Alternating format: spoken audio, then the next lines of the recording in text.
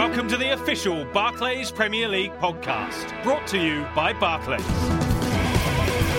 Hello, I'm Dave Farrar, and welcome back for another season of the official Barclays Premier League podcast. It's the first time in living memory that England's top three clubs begin their campaigns with a new manager. So let's welcome the special one. Time flies. It looks like it was a couple of days ago, but it was 9 years ago. The chosen one. Sir Alex gave me a call, asked me to come to his house. He says, I'm retiring. And his next words were, and you're the next Manchester United manager. And at Manchester City, a new one. Manchester City will see a different way how they played the other years, trying to be an attacking team. I'm joined by former Arsenal midfielder Stewart Robson and ex-Norwich striker Efan Ekoku. And together we'll look ahead to what's sure to be a fascinating season of Barclays Premier League football. Cardiff's Ben Turner and Hull's James Chester both join us to discuss their club's return to the top flight. We hear from Roberto Martinez, Mark Hughes and Ryan Giggs, and European football expert Andy Brassall talks us through all the major transfer news in what's been a summer of speculation. Hello and welcome back to the official Barclays Premier League podcast. Hello to Stewart and Efan as well. I hope you've both holidayed well, but we won't go into any detail about that. We've got too much to talk about. All change at the top clubs. And Stewart, could this be the most competitive Barclays Premier League for some time, do you think? Well, it's the unknown, isn't it? We've got managers taking over clubs right at the top. I think could be an exciting season, and I think we're in for a real treat this year. And in terms of both of your old clubs, what about Arsenal's pre-season, Stewart? They beat Manchester City at the weekend. And they've had a very good pre-season. They went to Japan. They played two top sides in Japan. They've played really well. And the star player so far has been Aaron Ramsey for them. And Efan, Norwich's third season back in the Barclays Premier League. Gary Neville, of all people, says they could be the team to watch with all the new signings they've made. Do you share that optimism? Well, I'm not quite sure how far up the table they can advance. I know they jumped a couple of places on the last day of the season, finished 11th, so that was a great end to the campaign. Do I see them going higher than that? Probably not. Brought in a few new faces, Van Volswinkel from Portuguese football, so hopefully he can get them the goals now that Grant Holt has been replaced. Anywhere between 10th and 15th would be a good season for the Canaries. Well, we shall see, and Ricky Van Volswinkel certainly could be an exciting signing. Gary Hooper as well, of course, at Norwich too. It only seems right to start our look ahead to the season with the Barclays Premier League champions Manchester United. I guess the big question, and it is a big question, Stuart, is how will they cope without Sir Alex Ferguson at the helm? To continue your theme of earlier, it's another of the great unknowns. Well, I just hope that they do well, because I think David Moyes is a good manager. I saw him when he was at Preston. He's developed as a coach, because when he was at Everton at the start, they were very one-dimensional. They played long ball football. They didn't pass it particularly well in midfield. But over the course of the last few years, Everton have got better and better. I'm sure Moyes can take that into Manchester United. How important do you think his start is, though? Because there's already this, and I'm not saying it's right, but there's already a perception in the media, the sense that is the job too big for him? He's struggling to attract big-name signings and so on. It's important after a Community Shield win that they get off to a good start in the Barclays Premier League too, isn't it? I'm not sure it's his appointment that stopped the big players going there. I think it's probably a question of the money and the club's not trying to release those players. I think the start is all important. He's had a good weekend. He beat Wigan at the weekend to win the Community Shield. He's now got to take it on to the start of the season. And I think that will depend how David Moyes is viewed over the next few months. And Efan, Manchester United are third favourites with all the bookmakers, really. Do you share that? Do you think that's right, that Chelsea and Man City have suddenly leapfrogged a team that won the league comfortably last year? It sounds strange considering Man United's history in the last 20 years, but I certainly do agree with the bookmakers for once, because I think Mourinho will give them that extra dimension that they've been missing. Certainly lots of the old players I think will refine their mojo, if you like. And Man City, of course, they bought one or two good signings. Pellegrini is a very studious coach, so no reason why those two teams will not be a lot closer than they were. Whether United will finish third or not is a difficult one, for their fans in particular to sort of stomach right now. But I do see it being between Man City and Chelsea, and United, without freshening up their squad, they'll find it very hard to get those players to go to that level again. Well, one of David Moyes' first big decisions at Manchester United was to make 39-year-old Ryan Giggs a player coach. The Welshman was asked after the win at Wembley if the squad are still as hungry as ever for trophies. Yeah, of course. I mean, it's what this club's all about. It's about winning trophies. It's about competing for trophies. You can't win every year, but we want to compete and give ourselves the best chance, and that's what we've done over the years. We're the champions, and we know how hard it is to defend it, and we'll do our best. It's a tough start for us. Everyone knows that. Swansea away, and then Chelsea. So we'll need to be, at the races right from the start. Well, I want both your opinions now on the biggest news from Old Trafford, or non-news, or biggest story anyway, which is Wayne Rooney, will he stay or will he go? Efan, what do you make of the whole Rooney saga that's developed over the last couple of months? It's been very interesting that the new manager has come into Man United and been so dismissive of one of English football's best players in the last 20 years. Rooney, for me, can't stay. How can you when the manager says on pre-season that if anything happens to Robin van Persie, we'll need Wayne? That's the biggest slap in the face I think that Rooney could ever take, and for his own self-respect, I think he has to try and engineer that move, and very, very quickly. Rooney is too good to be sitting on the bench and coming on as a bit part player, irrespective of how well Van Persie has played for United in his one season and whatever he may go to do on in the future. So it's a good fit for me with regards to going to Chelsea. And as I said, for England's number one striker to be insulted, in my opinion, in that way is unforgivable. So Rooney has to find a way to engineer a move, and quickly. Is that how you see it, Stuart? Not at all. No, I see that Wayne Rooney's insulted the club, insulted Sir Alex Ferguson, didn't keep himself fit last year. That was Alex Ferguson's quotes a lot of the time. And I think it would be best for Manchester United to get rid of him as quickly as possible, because it's just lingering at the moment. And I don't think he's the player that he once was, because he doesn't keep himself fit enough. If only we had longer. I think there's an interesting little debate that could rumble on and on there. But we have to ask about the transfer market elsewhere with Manchester United. It's another theme of the summer, Efan, isn't it? The fact that they haven't been able to attract anyone. Varela has come in, but he's likely to go on loan. We understand he was impressive in the World Under-20s, but no more than that. Failed Fabregas bids that we'll talk about a little later. But should Manchester United fans be worried? I don't think they'll be overly concerned right now. Certainly, probably a little bit more agitated than they would have been if Alex Ferguson was still in a hot seat and not made any signings. Historically, he wouldn't go into the new season, with 3 or 4 new players. Anyway, it's been a long time since he's made major signings. So I wouldn't be overly concerned, as I said, if I was a Man United fan. But David Moyes, I think he will find it harder to attract bigger name players than the previous manager. And Stuart, there is this lingering feeling with Manchester United that there might be a gigantic transfer somewhere around the corner. The number 7 shirt has been discussed with Valencia, saying that about the pressure of it and so on. There's no chance, is there, before the season starts, that who could be number 7 again for Manchester United? I don't think he'll be coming to Manchester United, but I think there'll be 1 or 2 big signings before the transfer window is over, and Manchester United will probably go back to Everton to buy 1 or 2 of their players. Yeah, we shall see. Who is Cristiano Ronaldo, by the way, for those of you who haven't kept up with that particular story. Tough start as well for Manchester United. Swansea away, Chelsea home, Liverpool away, Crystal Palace at home, and Manchester City away. It is not easy. Now, many people's tip for the title this season is Chelsea, and that's largely because of the return of a certain Jose Mourinho. First up, the former Real Madrid coach explained just why he decided to return to Stamford Bridge. I think the most important thing in football, either for players or for managers, the most important thing is the passion and the happiness and the feelings you have for a club. Because we all are professionals, but at the same time, we all are in love with our job. Not many clubs, you are not there, and people remember you, and the fans, they sing your name, not just at Stamford Bridge, but all over the world. I don't think you can have a better feeling. Efan, they famously say never go back, so do you think this time round it'll be easier or harder for Jose Mourinho? A little bit harder. First time round, he really did have the pick of the best players that were available, both in European and world football, with the untold millions that were available. So it was a little bit easier for him then. This time round, there are a few more billionaires around, not only here, but also on the continent. So Chelsea have not been able to get some of the big names, that they would have liked. So he will have to be even more reliant on his famed man management skills, which, as far as I'm concerned, have not been diminished at all. So Chelsea, for me, will be very much the favourites alongside Man City. And Stuart, how important are his old lieutenants, even though they are ageing now, John Terry and Frank Lampard? I don't think they're quite as important as they were the first time round. They'll still play some games, but they're not going to be regulars, I don't think. Jose Mourinho likes to base his game plan around good defensive situations, and they play on the counter-attack. I'm not sure John Terry's good enough to play at centre-half with the centre-halves they've got at the club now, and I'm not sure that Frank Lampard will play every week. They're good players, but they're not as good as they once were. And obviously, they may get Wayne Rooney, but they're another team that haven't really gone crazy in the transfer market. It's almost as if they did a lot of business last summer, and that's going to keep them going. They've signed Schürrle, very good player from Germany, and Mark Schwarzer as a backup goalkeeper. But Mourinho, apart from Rooney, happy with what he's got, maybe? I don't think they had to buy too many players anyway. They were a good side last season. Of course, they weren't able to maintain in the league, but they got quite far in the in the FA Cup. Of course, they won the Europa League as well. And as you said, Chelsea made some top-class signings, or have done over the last couple of years. Hazard and Mata are two of the best creators in terms of assists, and of course, they get their first share of goals as well.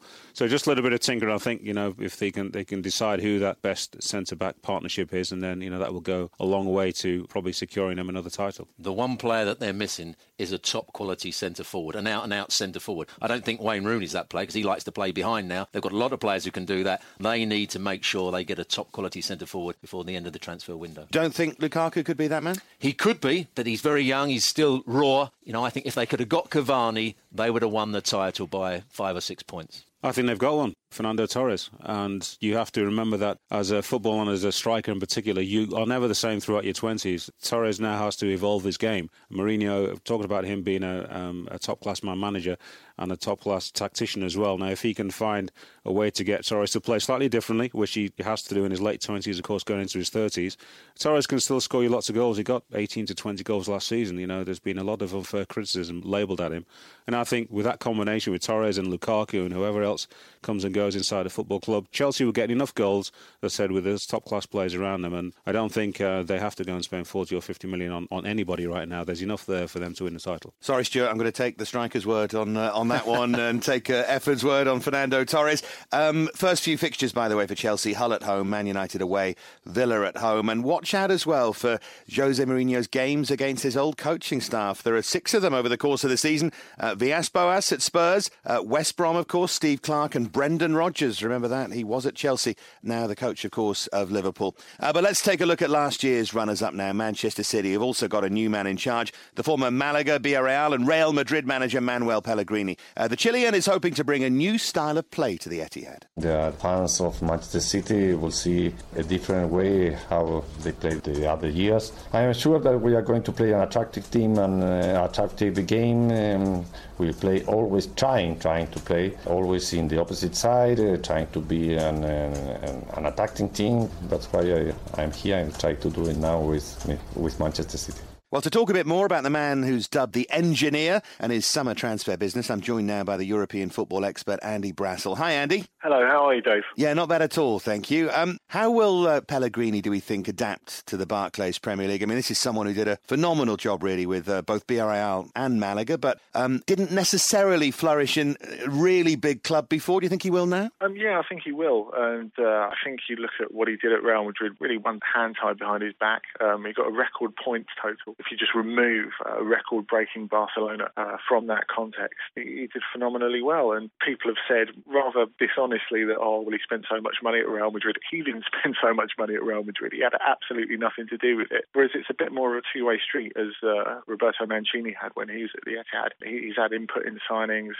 He briefed even before he completed his move on the sort of players that he wanted. And you can see that through Negredo and Navas, but also Fernandinho, who I think is going to be a key player for them this season. What are Pellegrini's strengths and weaknesses in your view as a coach? I mean, he's recruited well. He's a very good motivator, isn't he? But what do you see as strengths and weaknesses? Well, he's a very good communicator. I think that's very important. And, there were all these rumours going around about him not speaking English before he came here. And he speaks fantastic English already. I think that's really, really important to get off on the right foot and to emit some sort of authority. I think he's become more tactically adaptable down the years. And that was something sort of forced on him at Real Madrid. He was always a sort of 4-4-2 man. But having to incorporate Kaká again, that he didn't really have a choice in, that opened him up to the possibility of 4-2-3-1. I think they're going to play really good attacking football. I guess the question is getting over the line in terms of trophies. So that's the major question over him. Andy, it's Stewart Robson here. Just watched 2 or 3 of their pre-season games, and it looked to me as though they were playing a suicidal high offside line, which was caught out by Milan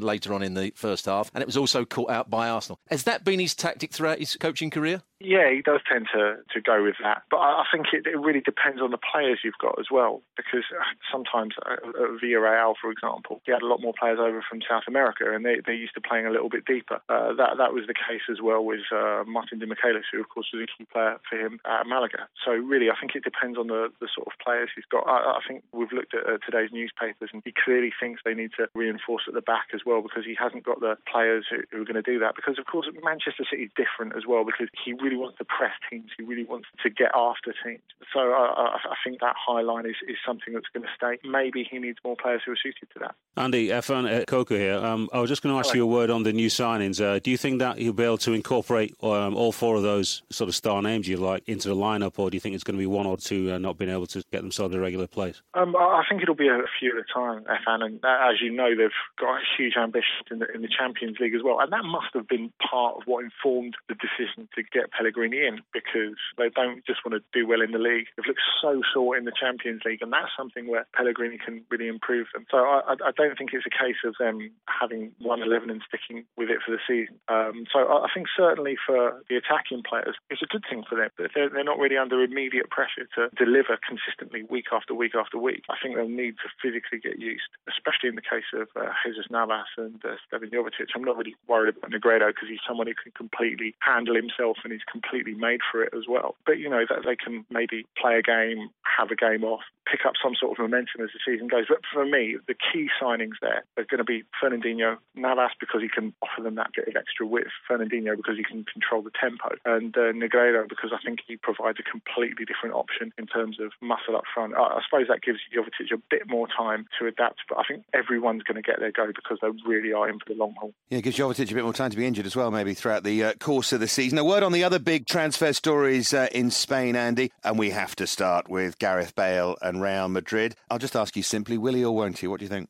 Yeah, I think so. He's enjoying a not particularly comfortable international week, but I'm sure it will happen. Real Madrid have a very, very good 11 as it goes, a really interesting Spanish core as well. And I think that creates a dynamic that Bale will really like as well, because, you know, they're a younger team than they were last season, and I think that sort of energy suits him. And will Bale's move, if it happens, start to trigger the merry-go-round that's seemingly been waiting and waiting and waiting to happen for the last, 6 weeks, 2 months or so? So could that lead to Ronaldo going to Manchester United, or indeed Suarez going to Real Madrid as well if Ronaldo left? You know what I mean, Andy? Do you think that's going to trigger a big sort of merry-go-round? No, I think that's really unlikely. I think the whole time Cristiano has been using the spectres of moves elsewhere to get himself a better contract. The situation, I think, is quite clear in that Real Madrid have always wanted to move on Kaká to free up some wage budget to give Ronaldo a big raise, but they just can't get rid of him because who is going to take him on those wages? We forget that they're getting paid exactly the same amount of money, and they have been since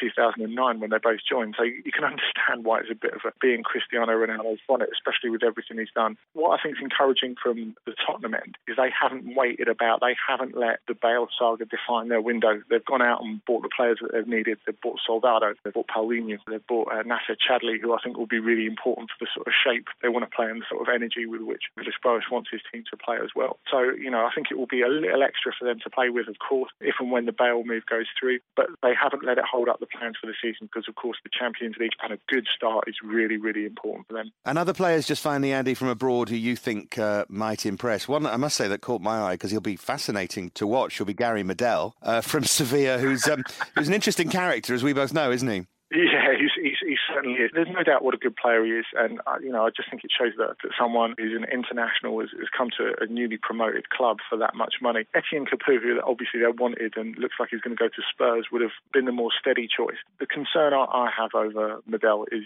temperament, because he's really quite reckless, and if I was a betting man, I would put every pound I had on him getting sent off in one of the South Wales derbies. In terms of a player, he's someone who the fans will love. He's really, really tigerish, really, really committed. So if he can be a little bit more disciplined than he has been in the past, it would be a really good signing. Cesc Fabregas, we've already touched on it. The link with him to Manchester United, that's dead, is it? As far as you're concerned, that's dead in the water. No chance, certainly this summer anyway. Yeah, it's not happening, and it would frustrate me if I was a Manchester United fan that they've wasted so much time on it. They made such an effort to get him over, given some of the poor signings that Barcelona have made over the last 4 or 5 years. For that to work out is really important for Sandro Rosset, the president. So they need to hold on to him and they need to make it work, and Manchester United really need to look somewhere else in midfield. Andy, great to talk to you, and thanks very much for your time, mate. Pleasure. Andy Brassall there with his view from Europe, if you like. I want your best imports of the summer so far. So, Stewart, you first. Who's your best signing, do you think, from abroad this summer? Well, I saw Paulinho play for Brazil and he was absolutely outstanding. He was their best player. So I think he can do a very good job for Tottenham, and sort of player that Tottenham need. They need creativity around him,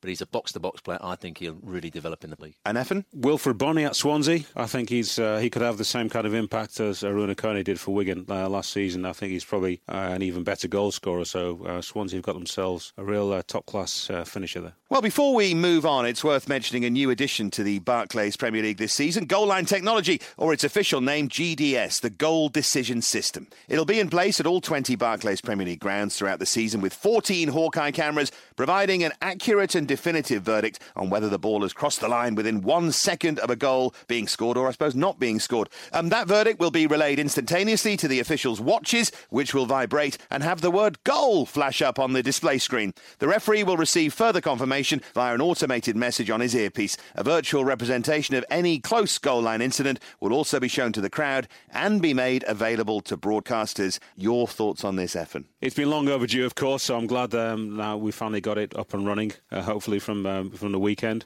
But I wouldn't be surprised if we go months and months without there being a contentious decision. So we may be laying there idle. But as I said, a long time overdue. I'm glad it's here. And Stewart? I don't think it's going to make too much difference. As Efan said, it's only going to happen twice a season. You see so many offside goals that are given and or taken away. It doesn't really make too much effect to me. You can tweet us with your views on this new technology. At Barclays Footy is the place to go with that. But we'll turn our attention now to the North London clubs, Arsenal and Spurs, who finished 4th and 5th respectively last season, with just 1 point separating them. But it's been another summer of discontent for Gunners fans, with Arsene Wenger only signing one player so far. We have signed Sanogo.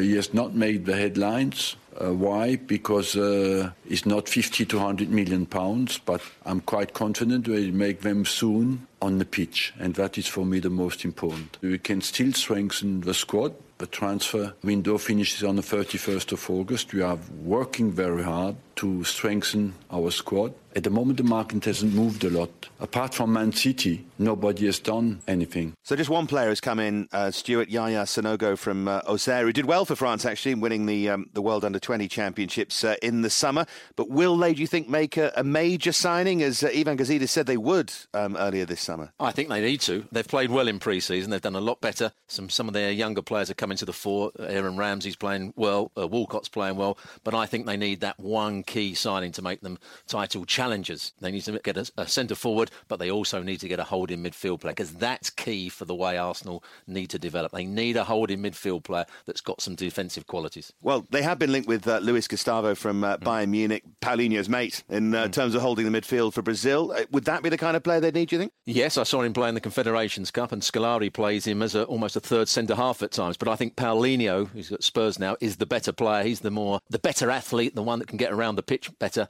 Gustavo just sits. He's very much like Gilberto Silva, who did very well for Arsenal, of course. And if Gustavo does go there, I'm sure it'll be a success. Efan, do you get the impression with Arsenal, it's the impression everyone else seems to have, which is they've got good players, some very good players, but they're just short of that bit of magic or greatness or squad strength or whatever it is to really challenge for the title? Yes, I agree. I think they actually need somebody in midfield with a bit more bite than those two players that you mentioned. I think somebody more like Nigel de Jong, who's got a real bite, who's at AC Milan. I don't see they actually figured too much last season, actually. But I think Arsenal need more than one big signing. I think they would need about 3 or 4 for them to come anywhere close to who I think will be the top 3 this season. I was never a believer that Higuain would join Arsenal Football Club, and I don't think any other big name right now is ready to take that plunge and be the first person. All big names will be looking at Arsenal saying, great club, but I won't be the first to go there. When someone else goes there, then maybe I'll go there. That's the problem that Arsenal has right now, that they can't attract the big names. And until they can raise the level of the players that they have, they'll find it very difficult to bridge that gap between the top 3. Well, that's why they're so keen to break the bank for Luis Suarez, isn't it? To prove that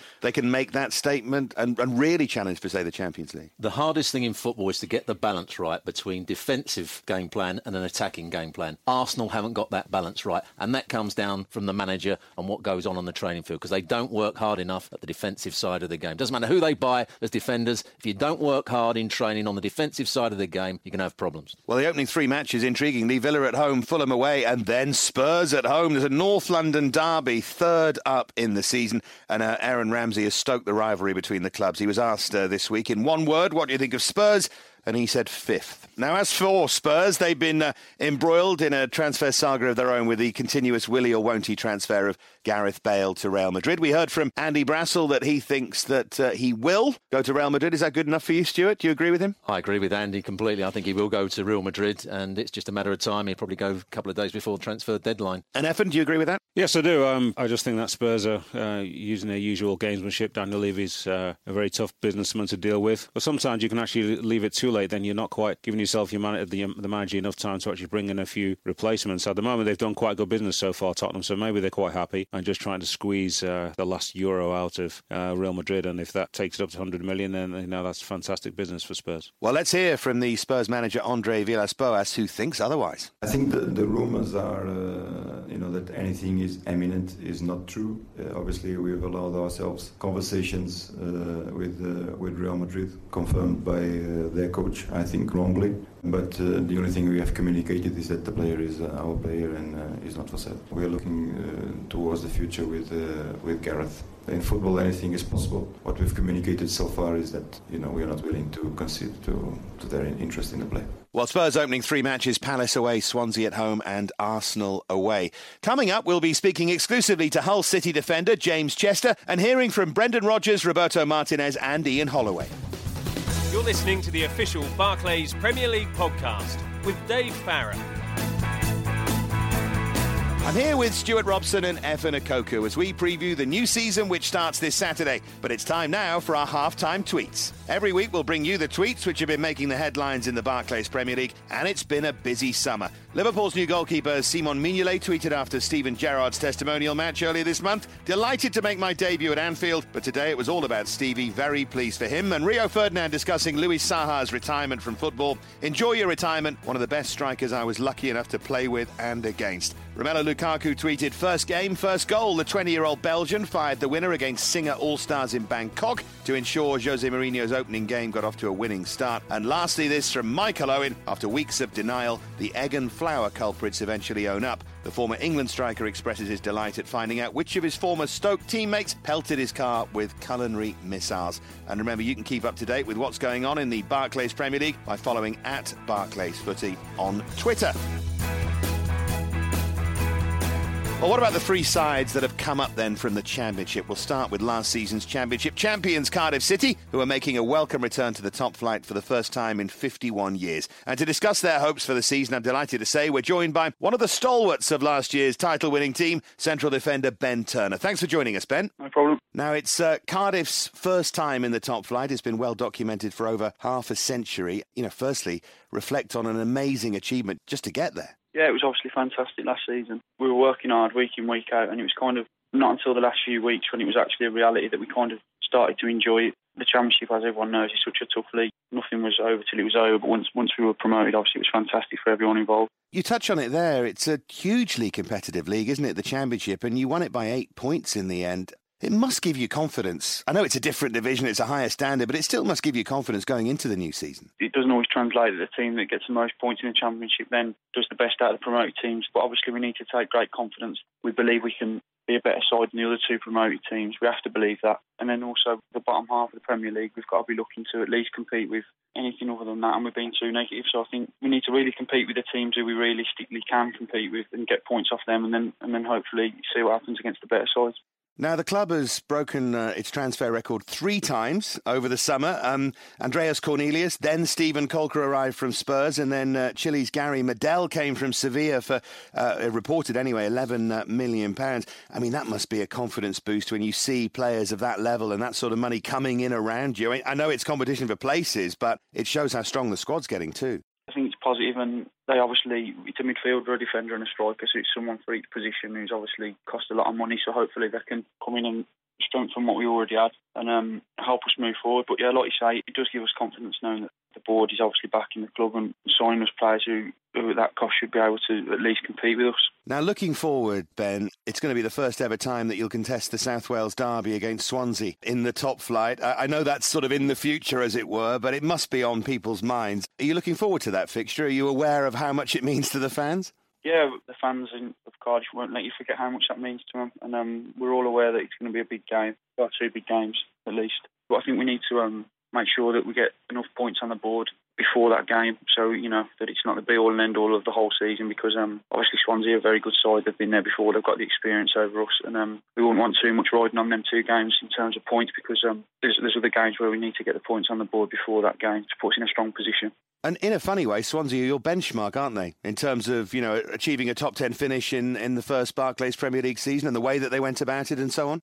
Yeah, I think so. I think, even though they're our biggest rivals, you have to take your hat off to what they achieved. They went up from the Championship through the playoffs, actually, which just goes to prove that you don't have to win our league to end up being a decent team, because they're all very good on the ball, they're comfortable in possession. And like you say, they've got a style of play that everyone can admire, really, and it's credit to everyone involved with their clubs that they've done what they've done. Now, it's Malky Mackay's first season in the Barclays Premier League. I mean, he's a really impressive fellow when you meet him. How do you think he'll adapt to managing at this level? The feeling is he'll take it in his stride, Ben. Yeah, well, obviously, the players, the managers deserve this chance to manage at this level now. Obviously, it's a new league and it's a new experience for everyone. You can't change who you are, and I don't think he will. He'll be the same boss and the same man that he's been to get us out of the Championship. He's going to demand 100%. He's obviously brought in some quality, and he's looking to work with a higher quality of play, which he needs to. But yeah, he's still going to organise the team meticulously like he did last season, and obviously he's a really good motivator, so he's still going to bring those attributes into the game, even though we're upper league. And just finally, Ben, this Saturday, tough away trip to West Ham, I guess for you. It's all about a clean sheet on the opening day, is it? Yeah, obviously we'll be looking to try and shut them out. I think it's a good first game for us, although it's away from home. It's a team that not too long ago we were playing in the Championship. We'll know probably at least half the team. And it's not Man United or Man City away, it gives us a chance. Ben, we wish you all the very best, and I look forward to watching that South Wales derby as well, as I'm sure you look forward to playing in it. So all the best for you for the season. Cheers, thanks a lot, thank you. Yeah, so that start, West Ham away, then Man City home, Everton at home. 2 tough home games. Cardiff, of the 3, the ones with the biggest chance of staying up, Stuart? Probably so. I think Stephen Corker's going to have a good season. The centre-half, bought from Tottenham, he's going to have a good start in the first game up against Andy Carroll. That will be a real tester for Cardiff, but I think they'll probably do the best of the 3 promoted sides. You go along with that, F? I'm not quite sure. I think Crystal Palace will be the most adventurous of all those sides. Most certainly Hull will be the most defensive. Palace and Ian Holloway will go to most of the grounds and will look to try and win, as his Blackpool sides did a couple of seasons ago. I would actually give them the best price of staying up, just about. Just an Ian Holloway fan. We'll talk about them in a second, of course. But while we're on the subject of Welsh football, let's take a quick look at Cardiff's rivals Swansea. It was an excellent first season in charge for Michael Laudrup, League Cup winners, 9th in the league as well. It's going to be tough to emulate, Stuart, isn't it? It certainly is, but they've got a style of play that suits the players and it suits the manager. I don't think they're going to do quite as well as they did last year, but I think it's going to be another good season for Michael Laudrup and Swansea. And a really good Europa League start as well. They beat Malmo, aren't bad at all, 4-0 on aggregate. And you've already mentioned him, the new signing Wilfred Boney looked impressive. He's a physical striker, very clever with the ball at his feet, and the way that Swansea play, they have good build-up play. You need somebody who can, maximise,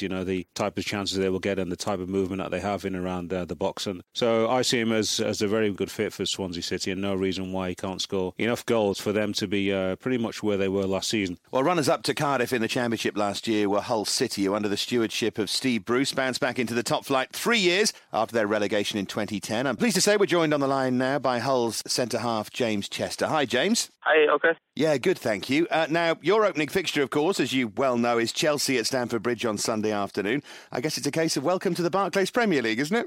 I don't think there could be a much tougher start for us, especially with Mourinho going back in it being his first game, but we all worked so hard last season to play against teams like this, and the feeling's more excitement than anything. You finally sort of achieved this dream, and now you're facing probably Fernando Torres and Romelu Lukaku. I mean, how do you prepare for those kind of players? Is it different to what you've done before? Do you have to be more on your game than you had before, or do you just go out and do what you've done before? Obviously, the ability of the players is higher than what I'd have faced in the Championship, but I'm confident in my own ability and I'll get better playing against these players. It's interesting. I mean, Steve Bruce obviously hasn't got the budget of other clubs, but he's made 8 signings. And interestingly, James, some names in there like Danny Graham, Curtis Davis, El Mohammadi, Steve Harper. I mean, how important to the rest of you guys is that experience that he's brought in? That's the key, We've got a group of quite young players here that are obviously hungry to prove themselves, but none of us have really played there before, so to have that experience to help us through and to know they've been there and done it before is reassuring. And hungry players, a hungry manager too. Do you think Steve Bruce has been away for a couple of years from the top flight? You've obviously played under him and know him pretty well. Do you sense that hunger in him as well to really prove himself at this level? Yeah, I think so. You know, he's shown in his playing career that he wanted to be the best, and coming down to the Championship, it probably took a lot for him to do that, but he proved that, you know, he's a good manager getting us up in the first season being here, and I'm sure he'll want to keep us there. Now, when you were 16, you signed a youth contract, didn't you, with Manchester United, and they remained your parent club until you joined Hull. That must have been some grounding with them. Yeah, it was. I was there from 9-year-old boy coming up through the academy, and I couldn't have asked for a better upbringing in football, really, than I got. I had the best facilities and best coaches, and I wouldn't be there without them now. And playing, of course, underneath the great Manchester United centre-half probably helps your game as well. With Steve Bruce can teach you a thing or two about the position, can't he? Yeah, definitely. Every now and again, in games where he thinks I could do something better or problems he's come up with against in his career, and you know, he sees that in my game. He gives me words of advice, which is always nice. And just finally, you've signed for Hull 2.5 years ago. You've committed the next 3 years to the club. Is it somewhere now that you really feel at home at the KC Stadium? Yeah, you know, I'm happy. I get on great with the lads here, and you put a smile on my face every day, and I'm playing games week in, week out, which is something that I needed to do. So, you know, it was a no-brainer, really. Listen, James, thank you very much indeed for your time. We wish you lots of luck at the weekend, and most importantly of all, I hope you enjoy it as well. Thanks very much. So, Stuart, what do you make of it? Will it be hell for Hull, or will the Tigers roar? I think it's going to be a difficult time for them, but they have got one or two good signings. Figueroa, I think, has been excellent for Wigan whenever I've seen him play, either as a wing-back or as a third centre-half. El Mohammadi, I think, is a good player. When I've seen him play for Egypt, he's always been their best player. He gets crosses into the box. Will there be enough in the danger area with Danny Graham in there to score the goals? Now, the third of the newly promoted sides this season is Crystal Palace. We've already heard that Efan thinks they've got the best chance of the three of staying up. Stuart, you're pulling faces at that. Do you not agree? No, I agree to a certain degree that they're going to play some good football and they will be adventurous. You stay up because you win football games, and Ian Holloway will try and win football games. If you try and defend all the time and you keep losing games 1-0, you've got a problem. If you score goals, you've got an adventurous style of play, you can win games at home, but I still think Crystal Palace are short in terms of numbers and quality of player. Well, Kevin Phillips is the man who got the Eagles to the Barclays Premier League with his winner at Wembley in the playoff final, and manager Ian Holloway can't speak highly enough of the 40-year-old. I don't know why anybody's surprised, you know, but the secret with Kev is to keep his enthusiasm, and you've got to keep him training and wanting, and I don't bring him in every day. I don't need to, because he's that professional, you know, so my group accepted that. I wouldn't have it any other way, and it's all about as long as he wants to keep going, he can, because his game is unique. He finds space and he hits the target, and he needs the team around him to create things, and you know, there's no reason he's ever going to stop scoring. Oh, it's fun to have Ian Holloway back in the Barclays Premier League and on this show as well. Do you think Phillips will play much this season, Efan? I mean, Marouane Chamakh has just signed for Palace from Arsenal, which is a risk, isn't it? But how much of a role do you think Kevin Phillips will play? A limited one. Certainly not going to be playing 5-6 games consecutively, but he can come on and get you the odd important goal now and again. Of course, they will need the younger players around him to create chances, as Ian Holloway said. If they can do that, then yes, you know, he could be important for them, but they will need players who've not played at this level before to really raise their game. Well, Palace's first 3 matches, Spurs at home, Stoke away, Sunderland at home. We turn our attention to Merseyside now, where all the talk at Anfield over the summer has centred around their controversial striker Luis Suarez. The Uruguayan has openly said he wants to leave the club, but manager Brendan Rodgers is standing firm. We're trying to build the group up, and we're in no hurry to sell Louis or any other player. Of course, throughout the world, every player will have a value and worth, but you only need to look at the market. And 40 million and £1. You know, Gareth Bale, they're talking about 6 figures. And Gareth Bale and Luis Suarez were the two arguably the best players. So you can't say that Gareth Bale is only valued at over 100% more. So we as a club are very strong in what we're doing and our belief in what we're doing. And there'll be no one moving out of here in a hurry. Efan, what do you make of the whole situation? Liverpool's a club that's close to your heart. I mean, is it the most depressing story of the summer, do you think? Not really depressing. It's getting a little bit tiresome now. We've had this since sort of the last game or two of last season. His head's been turned by Real Madrid. That's understandable. Many players have had their head turned. I can understand he wanted to go to a team that will challenge every season for winning trophies. But right now it looks as if Real Madrid have gone cool on the idea. So Suarez may have to kick his heels, certainly until the end of September. You know, he's still got 6 games to serve from his ban from last season for biting Ivanovic. Suarez, I think, will be at Anfield for this forthcoming season. And next season, let's see, you know, maybe he'll be sold in the summer, but not this one. Yeah, maybe it can be a Ronaldo situation and he gets one final season out of him and lets him go next summer. What about Liverpool's transfers elsewhere, Stuart? Goalkeeping one's almost a strange one, isn't it? Reina was not happy and made made it pretty clear that he wasn't happy to be sent to Napoli without really being asked to go and join Rafa Benitez and Mignolet in. What do you make of that? He's been a little bit inconsistent. I think Mignolet's a good goalkeeper, and I think all the Brendan Rodgers thought it's time for a change. That's what he's done there, and he's the best way to do it. I don't think Reina would have been a good number 2, so he's put him out on loan. It's probably the best thing to happen. Aspas, I haven't seen too much of him, but I saw him in a couple of pre-season friendlies, playing just behind the main strike. He can play in wide areas as well. And Kolo Touré, I think at some point, people have ridiculed the signing of Kolo Touré. I think at times he will come in and do a good job. Well, as for Liverpool's Merseyside neighbours Everton, for the first time in 11 years, they're going to start the season under the guidance of a new manager. After Roberto Martinez replaced David Moyes in the summer. What do you make of that appointment, Stuart? The jury's out on Martinez. He divides opinion. He plays this beautiful football and everyone raves about him. And on the other hand, Wigan were relegated. Yeah, they were relegated. They didn't defend particularly well, but I had a little time with him in the summer. He's going to play with a back 3. There's no question about that. He's going to change the style of Everton completely. They're going to play through midfield. It's whether they're penetrative enough in the top third of the field. That was my criticism of Roberto Martinez. Defensively, I don't think he always gets it right, and sometimes they pass for the sake of passing rather than getting it forward that little bit quicker. But they're going to play with wing-backs, so Leighton Baines, they really need to keep hold of him because he's the best probably wing-back that they could possibly have. It's going to be interesting times at Goodison Park. Probably the best wing-back anyone could have at the moment. We'll hear from Martinez now, who was asked if he was worried about Manchester United's recent interest in the aforementioned left-back Leighton Baines. The last concern that I have is what the other clubs do, and what I've been really impressed is that the togetherness of this group and the professionalism of this group is something that you get straight away. I said it before, when I arrived at Goodison, I saw the passion of the fans and the feeling of the football club, and believe me, I can see that through the players in every training session, it pleases me, it makes me proud. I think the worry Everton fans have, Efan, is it's going to be a kind of, if you like, hyped-up version of Wigan. He's already signed Coney and Alcaraz, and is that going to be good enough for Everton? To make a big leap and to jump into the top 4, I would say no. But certainly he'll be dealing with a better quality of player. Defensively, I don't think he will have to make too many changes because he is dealing with better defenders, people who have been much more robust under David Moyes for so many years. So that will certainly help him if the players further forward and certainly midfield are given a little bit more freedom to be a bit more expansive. So I think Everton will do well again. Can they do better than under David Moyes the last season or two? I doubt that very much without some serious investment, but certainly maintaining station, I think that will be the minimum requirement, and I think they can achieve that. Another club to make a managerial change in the summer was Stoke, who dispensed of the services of Tony Pulis after 7 largely successful years in charge, bringing in Mark Hughes as his replacement. Let's hear from the new man at the Britannia, who's got big plans for his new club. Fans want to hear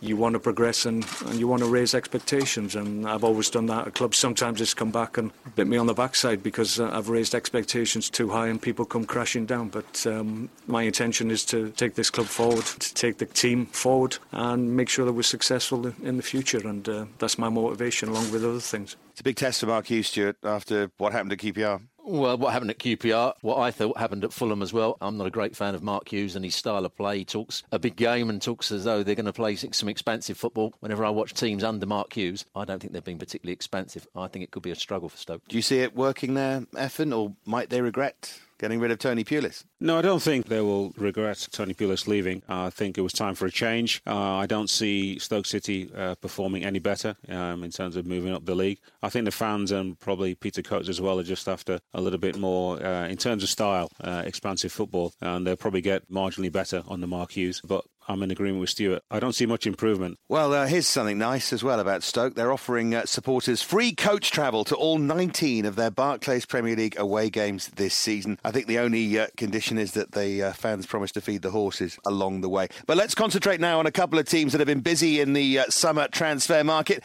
Martin Jol at Fulham's been looking to improve his squad after a stuttering end to last season. And maybe most intriguingly, Efan, Adel Taarabt has arrived at Fulham, which means Taarabt and Berbatov up front. It may not work, but it will be fun finding out, I suspect. That's a very strange one. You weren't able to hack it with Queen's Park Rangers, who got relegated last season, and someone throws you a lifeline. I'm quite amazed that Martin Jol has taken that gamble with Taarabt. 1 or 2 good signings there. Certainly the goalkeeper, Stekelenburg from Roma, he's a top-class keeper. Derek Boateng, I've seen quite a lot of him. He's a guy who'll give them a dimension in terms of speed and quality on the flanks. Fulham are one of those sort of small to mid-range clubs, and I think they'll just be looking to maintain station again. 12th last year, about the same this time round. We'll see how well Stekelenburg does. I'm not 100% convinced. Stuart, I can't let that go without you saying something. Well, I saw a lot of him at Roma where he didn't play particularly well, so Stekelenburg could be a major problem. Schwartz has been a great goalkeeper for Fulham, and I'm sure he'd do well as a reserve at Chelsea. We shall see. Another team looking to greatly improve on last season's finish is Sunderland, and Paolo Di Canio has been busy reshuffling his squad for his first full season in charge. 8 players in, 7 players out, and another player who you saw a lot of in Serie A last year, Emanuele Giaccherini, which is one of the oddest arrivals in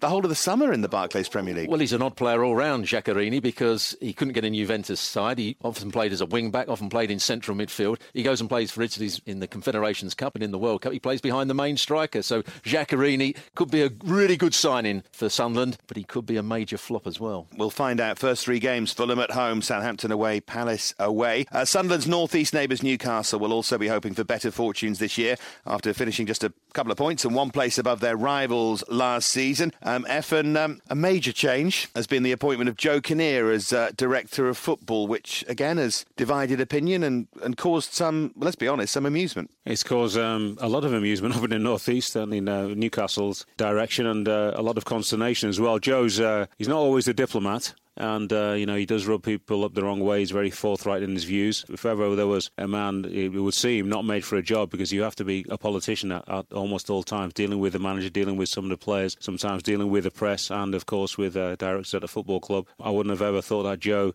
is that type of man. But certainly, he knows his football. He spots a good player. But finding that player to bring into Newcastle has been very, very difficult for them. They've signed Loic Remy on loan, but I think they will need 1 or 2 more players to freshen things up. But they're trying to move on quite. I spoke to him a few weeks ago. They're trying to move on quite a few people. They're finding it hard. Lots of those players on very, very good wages. And until they can release some money for the wage bill, and then they'll find it hard to bring in players, I think that will be important to make sure that Newcastle get off to a good start that they weren't able to do last season. Yeah, by the way, Efan knows Joe particularly well, having played under him at Wimbledon in your days there. Stuart, what do you make of Newcastle's sort of state of flux, I guess, at the moment? It is. They brought all those players in from France just after just in the January transfer window, and they looked a better side, and then it all went horribly wrong for them again. Some of their key players haven't played particularly well over the last year or so, and they need to get back to the form they were showing the previous year. And Loic Remy is a player that can run in behind, but he needs to have a good start to the season. And the news from Newcastle, the club have come to an agreement with Papi Cisse, so the striker will wear the Wonga logo on his club shirt, despite his religious beliefs, which had been a real bone of contention between player and club. Let's have a look at a couple of the Midlands teams now. West Brom and Aston Villa, who had quite different seasons last year. West Brom overachieved, Villa underachieved, and ended up finishing 15th, but they did find some late form. Villa in particular will be hoping for a good start, but they've got a really tough first 3 matches. Away at Arsenal and Chelsea, then at home to Liverpool. It's not really the momentum builder that Paul Lambert would have wanted, Stuart. No, I was interested in watching them play last year. I thought they were the worst team in the Barclays Premier League at one point when they were losing games. They were playing very directly. Benteke was the only player that was really key to them, and they didn't play any sort of football outside the top third. But they got better as the season went on, and they started to gain confidence after beating Reading, the game that was so important to them. And from that point on, they started to play that little bit more football. So if they can take that through to this season, they should avoid relegation. The best thing about Villa beating Reading that day is that it ended up with an unbiased presenter of the Barclays Premier League podcast, because my team is no longer in the division and it doesn't matter. But arguably Villa's best bit of business during the summer was retaining star striker Christian Benteke, who signed a new contract to the club until 2017, and Paul Lambert knows how crucial it was to hang on to him. Christian sees his future here, as is everybody else does, including supporters, myself, the staff, and it's absolutely fantastic news for us. I'm delighted he's agreed with everything, that the best place for him is at Aston Villa.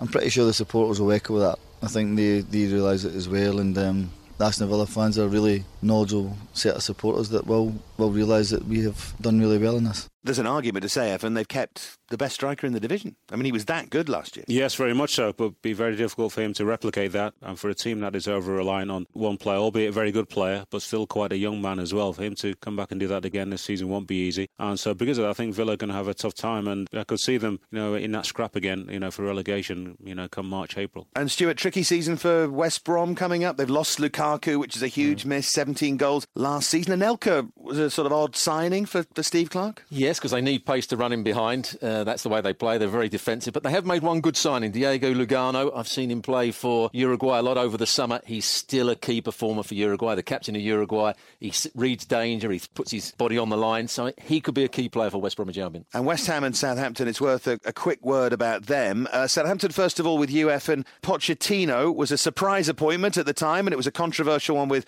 Nigel Adkins leaving the club. But in the end, he did a pretty good job. And they have signed too, haven't they?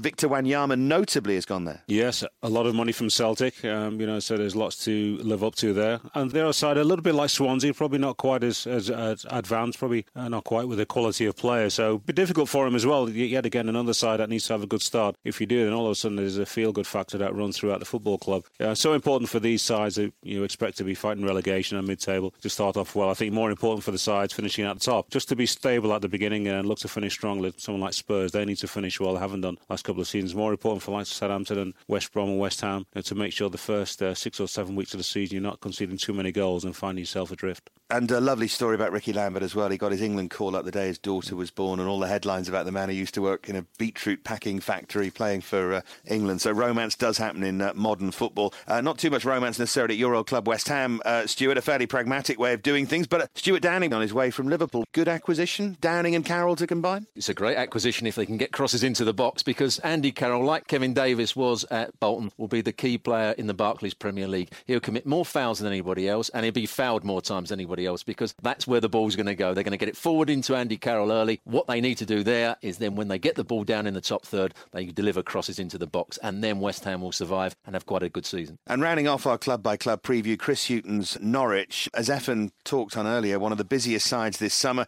Ricky van Wolfswinkel, Leroy Fer, Nathan Redmond, Martin Olsen and Gary Hooper as well. An estimated £25 million on players. Efan, we've already had your views on Norwich. Stuart, that puts a lot of pressure on Chris Hughton, doesn't it? It does in some way, because they've spent all that money. I saw them at the end of last season. I saw them 4 times live last year and commentated on them, and each time they lost the game and they looked a really poor side, and I couldn't quite see what they were trying to do. But I think with the new signings, I think Chris Hughton will get them organised defensively, and I think they could have a better season this time round. They know about that, by the way. Every time you went there, they were poor. You're banned, apparently, this season from Carrow Road. Now, all the action starts this Saturday. Liverpool and Stoke kicks things off at 12:45. So which matches in particular stand out for both of you? It's all rounded off by Manchester City, Newcastle on Monday evening. Efan, you first of all. There's no real heavyweight clash there, is there? I think the Man City-Newcastle one could be interesting. Newcastle will be looking to get off to a good start, but very difficult.